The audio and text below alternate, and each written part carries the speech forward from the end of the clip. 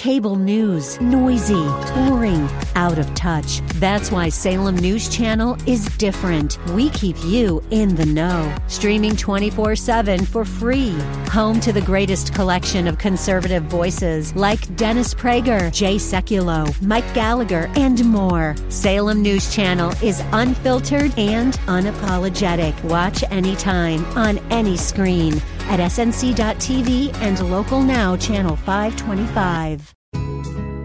Today on Cornerstone Connection with Pastor Gary Hamrick. Real love is calling, listen, truth opens up your eyes. Mercy is waiting for you with every sunrise. I think that Solomon intends us, and I think obviously God intends us to read this book, not looking back on an old man's life who has a lot of regret, but looking forward on our own life. About using and learning from Solomon's experience and then looking forward in our own life and determining and pursuing what really matters. And that really is the question. What really matters in your life? And how do you find happiness?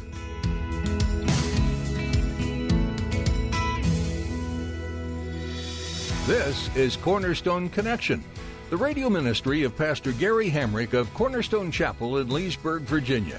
Pastor Gary is teaching through Ecclesiastes. Ecclesiastes is not intended to be a sad story of a man with much regret, but instead to give some insight as to what we may find in our futures if we place value on the wrong things. Pastor Gary challenges us to grow with God as the center of our lives. Though things like money and success are good, they shouldn't be our exclusive core driving factor. When they are, they will ultimately let us down. God, on the other hand, never disappoints. As you move forward, do so with Jesus at your core. Know that your true value lies in Him. Well, let's join Pastor Gary in the book of Ecclesiastes, chapter 2, with part 1 of his message on the hunt for happiness and satisfaction. Find the cornerstones, your connection, run towards your new life. Let's take our Bibles now and go to Ecclesiastes chapter 2 as we continue our series through the book of Ecclesiastes. We do have a few Bibles, not many, but a few that are still available. So if you see an usher near you and you need a Bible, you can raise a hand and they will give you what they have. Ecclesiastes chapter 2 is found on page 497 in the church Bibles, page 497. So we're continuing in our series through the book of Ecclesiastes, which is a journal of an old king, King Solomon of Israel, who had experienced it all. He experienced fame, money, power, sex, accomplishments, and everything you can imagine. But he writes this book near the end of his life, looking back on his life, having experienced all those many things and still feeling very empty. And so he uses a word 38 times in the NIV, and it's meaningless. In other translations, it's the word vanity. And as I mentioned last week, when he talks about how meaningless life is, he doesn't mean that life has no meaning. It's actually the Hebrew word hevel. And hevel literally means vapor, mist, or smoke.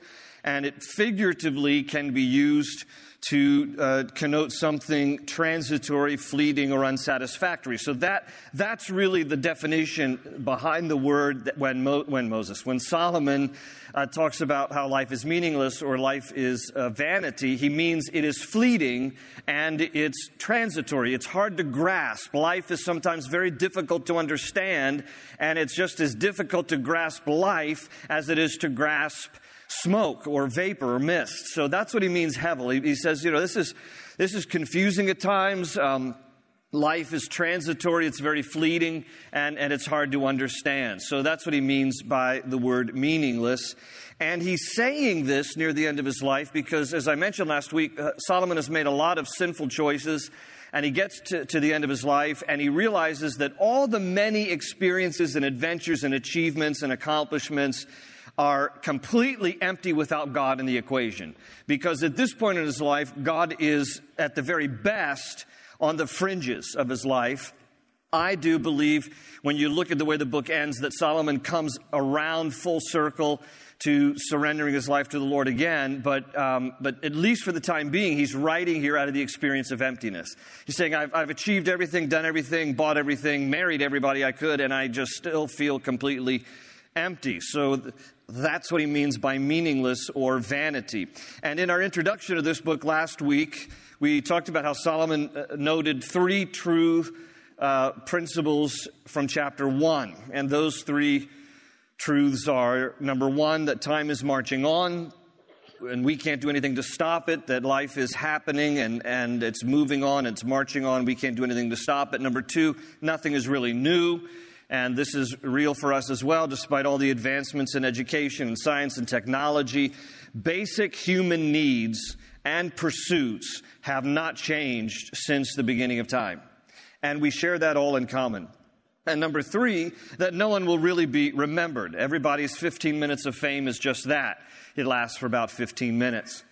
Now, a warning again, as I mentioned last week, and I want to reiterate again today. Don't read this book as just a depressing journal of an old king who has a lot of regret about his life looking back. I think that Solomon intends us, and I think obviously God intends us to read this book not looking back on an old man's life who has a lot of regret, but looking forward on our own life, about using and learning from Solomon's experience, and then looking forward in our own life and determining and pursuing what really matters. And that really is the question. What really matters in your life? And how do you find happiness? This is something that every human being faces, because every human being, whether intentionally or unintentionally, we're all on a quest for purpose and meaning and satisfaction. Every person is. And so therein lies the question, what brings lasting purpose, meaning, and happiness? That's the question. What is it in life that brings lasting purpose and meaning and happiness? We can all find temporary purpose and meaning and happiness, but I think all of us really want the ultimate fulfillment of purpose, meaning, and happiness. So what is lasting in that regard? Now, Solomon, who had it all and did it all, shares his own story in this book, and he writes to spare us the futile pursuit of things that really will prove to be empty. Now, you and I can learn from Solomon's experience and from what God has to say through Solomon here for our lives, or you and I can learn it the hard way. But I guarantee you that if you learn it the hard way by saying, well, I don't really, believe this dude Solomon. I mean, it was 900 BC, like 3,000 years ago, so I'm going to go experience all this stuff for myself. You'll end up finding just how empty all those things are on your own, and it'll be a pretty painful experience and a colossal waste of time, effort, and energy. So, Mark Twain once said that everybody can serve as an example, if nothing else, a bad example. And Solomon serves as a good and a bad example for us of a guy who did much and found out through his own life experience just how empty and unfulfilling life was without God in the equation. And we can learn from his life experience and make sure that God is central to our lives, or we can experience it the painful way and try to learn for ourselves. Solomon discovered what so many people fail to conclude, that we try to achieve satisfaction and happiness and purpose in our lives. This is what many people do. Try to find purpose and satisfaction and meaning in life by reorganizing the external. What I do, what I accomplish, what I have become, who I try to be, and all these other external things, rather than, and here's the key, rather than real purpose, meaning, and happiness comes from reorganizing our internal lives much more than reorganizing our external lives. And Solomon came to realize this near the end of his life, and he rightly concludes that fulfillment and purpose and meaning and happiness must come from outside a source outside of ourselves, namely the Lord. So here in Ecclesiastes chapter 2, we're going to look at really most of this chapter, but I want to look at the end of the chapter, and then we'll work our way backwards a little bit. So verses 24 to 26. So if you look at how this chapter concludes here in chapter 2, Ecclesiastes 2, verses 24 to 26, this is what it says. Verse 24, a man can do nothing better than to eat and drink and find satisfaction in his work. This too, I see, is from the hand of God. For without him, without the Lord, who can eat or find enjoyment? To the man who pleases him, God gives wisdom, knowledge, and happiness. But to the sinner, he gives the task of gathering and storing up wealth to hand it over to the one who pleases God. This too is meaningless, a chasing after the wind. So if you'll start up at the top of chapter 2 with me, in chapter 2, Solomon writes about, basically, if I could summarize what his intent is behind chapter 2, he's on the hunt. Solomon is on the hunt to find satisfaction and happiness. And what he writes about in chapter 2 are 3 different kinds of hunts that he embarked on. And so I've categorized it this way: the pleasure hunt, the measure hunt, and the treasure hunt. Okay, just trying to make a little of alliteration for it so we can remember this. But this is really what he's about here, trying to find happiness and satisfaction. So the first one we're going to look at here, we're going to highlight the pleasure hunt.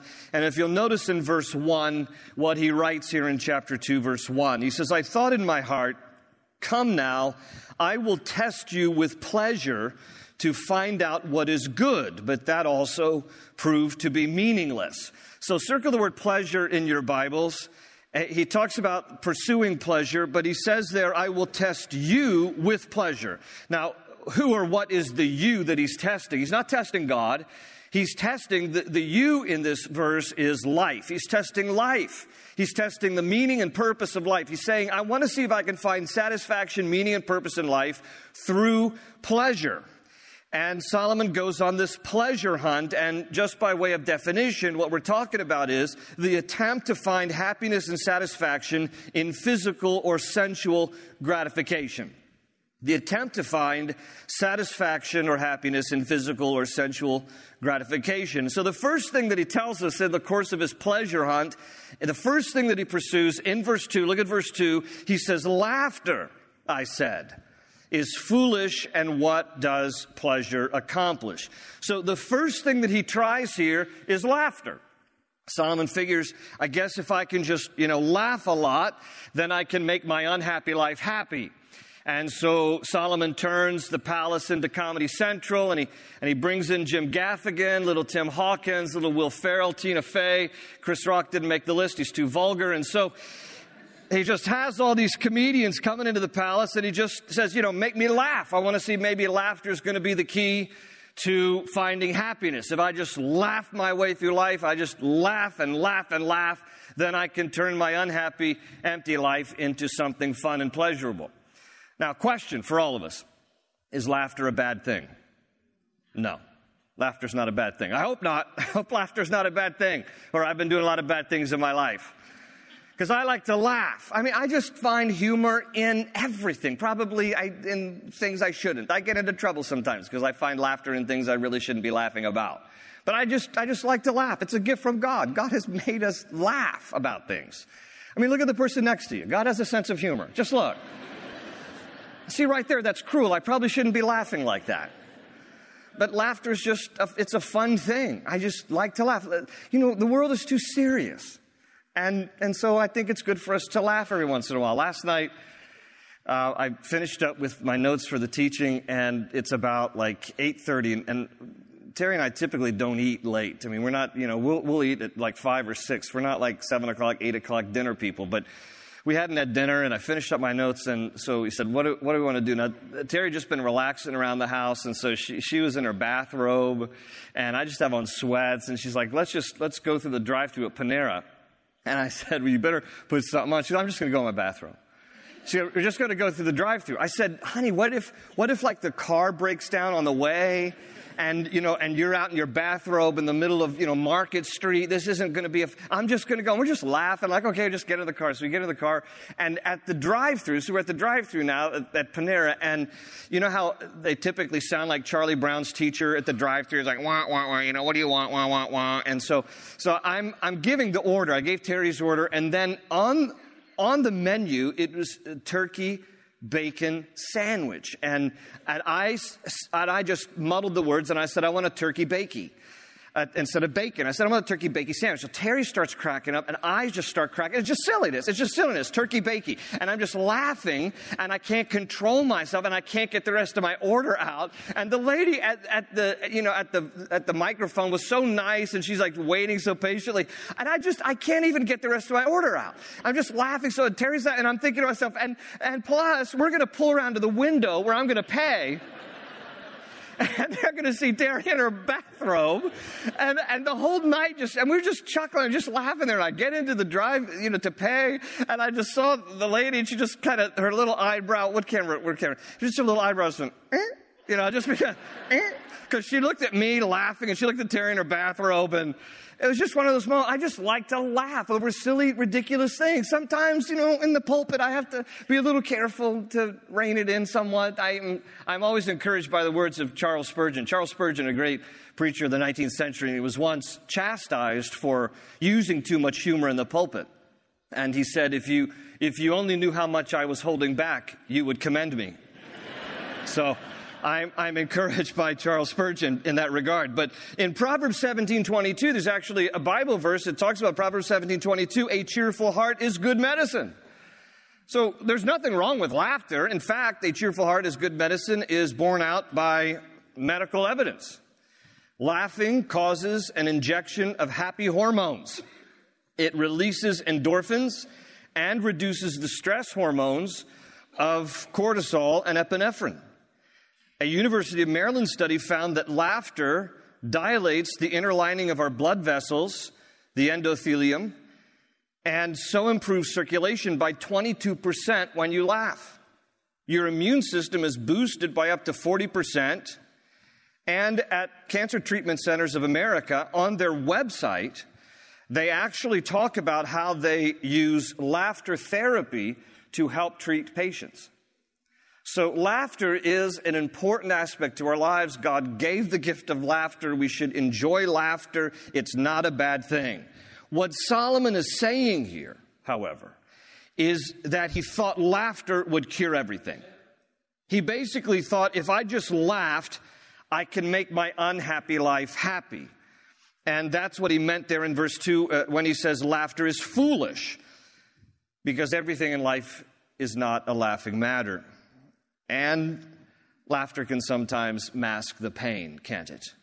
It's interesting when you study some of the most well-known comedians in our country, many of them have spoken publicly about their own personal battle with depression. Of course, Robin Williams is the latest very sad casualty in that regard. Ellen DeGeneres has spoken about depression. I saw an interview with Jim Carrey on 60 Minutes years ago, and how Jim Carrey talked about how he decided he had to get off Prozac, and just because he didn't want to be on the medication anymore. And so he was asked, how are you doing without it? And he said, quote, my life, simply, I'm living in, quote, a low level of despair, end quote. So take it from some funny people, laughter is not a cure to an unhappy life. So when Solomon says, I tried to cheer myself up with laughter, I tried to laugh my way to happiness or satisfaction, he realized, no, that doesn't work. Then Solomon says in verse 3, notice in verse 3, I tried cheering myself with wine and embracing folly. My mind still guiding me with wisdom, I wanted to see what was worthwhile for men to do under heaven during the few days of their lives.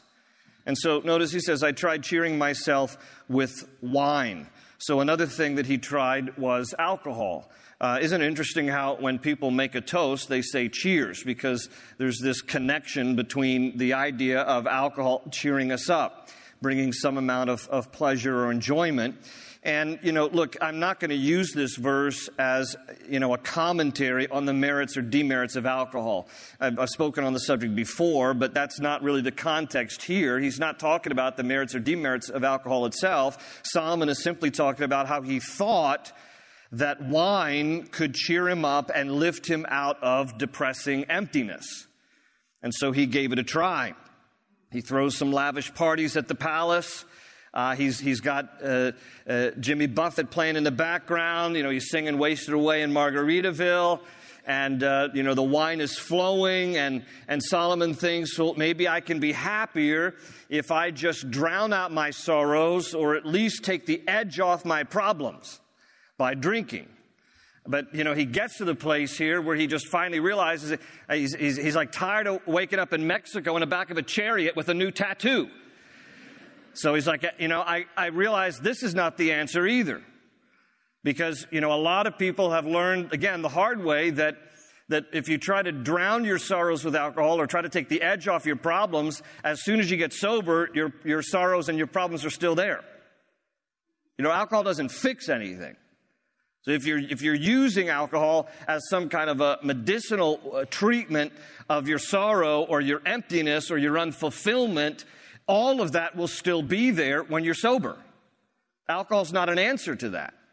And he says, I tried cheering myself up with wine, and he said it proved to be empty also. There are countless people in our culture who think that happiness comes out of a bottle, or at least numbs me enough that I don't have to deal with the unhappiness of my life. And I think that's captured in this song by Billy Joel, Piano Man. I'm just going to read some of the lyrics to you. The song's been around for a long time, but this is what Billy Joel was writing about in that song, Piano Man, when he wrote this. It's 9 o'clock on a Saturday. The regular crowd shuffles in. There's an old man sitting next to me making love to his tonic and gin. He says, son, can you play me a memory? I'm not really sure how it goes, but it's sad and it's sweet, and I knew it complete when I wore a younger man's clothes. Sing us a song, you're the piano man. Sing us a song tonight. Well, we're all in the mood for a melody, and you've got us feeling all right. Now, John at the bar is a friend of mine. He gets me my drinks for free, and he's quick with a joke or to light up your smoke, but there's some place that he'd rather be. He says, Bill, I believe this is killing me, as the smile ran away from his face. Well, I'm sure that I could be a movie star if I could get out of this place. Now, Paul is a real estate novelist who never had time for a wife, and he's talking with Davy, who's still in the Navy and probably will be for life. And the waitress is practicing politics as the businessmen slowly get stoned. Yes, they're sharing a drink they call loneliness, but it's better than drinking alone. It's a pretty good crowd for a Saturday. And the manager gives me a smile because he knows that it's me they've been coming to see to forget about life for a while. That's the story of a lot of people. And they think that alcohol will help them forget or numb or dull their pain. But the reality is, without God in the equation, all those things are still there even when you're sober. So he moves on from talking about laughter and alcohol. Look at verse 10. In verse 10, he just uses this broad statement. He says, I denied myself nothing my eyes desired. I refused my heart no pleasure. Look, he's the richest man, most powerful man on the planet, and he says at the time, I denied myself nothing my eyes desired. I refused my heart no pleasure. Well, the principal thing that Solomon did not deny himself or refuse himself was women. And of course, we mentioned last week he had 700 wives and 300 concubines. So clearly on the list of the pleasures that he pursued was also sex. I mean, he's not interested in what makes 1,000 women happy. He's interested in what makes himself happy. Because if you have 1,000 women, you can have one woman each night and never see her again for almost 3 years.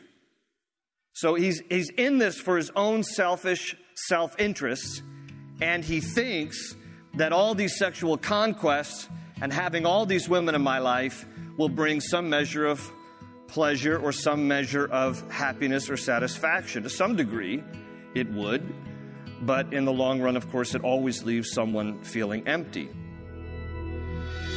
Open ocean, jump in and you'll find the cornerstone's your connection. Run towards your new life. Though the book of Ecclesiastes views the world through human eyes, the authority of God cannot be denied. True, the world is in chaos, but God is still in control. There is hate, but there's also love. And through the work of the Holy Spirit, we can continue to strive to offer hope to the people around us. Today, we pray you've been encouraged in your faith. We'd love to pray for you as well. So give us a call.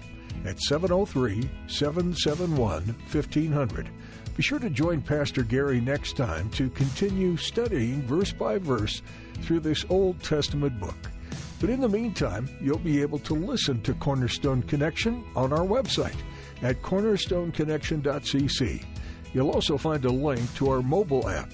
Take Pastor Gary's teachings with you on the go and connect with us on Facebook, Twitter, and Instagram. You can even send us prayer requests or join us live for our weekly services at Cornerstone Chapel. Find a link to our app under the Teachings tab at cornerstoneconnection.cc. Our time with you is quickly drawing to a close today. We're so glad you tuned in for Pastor Gary's teaching in the book of Ecclesiastes. Join us next time to dive back into God's Word, right here on Cornerstone Connection.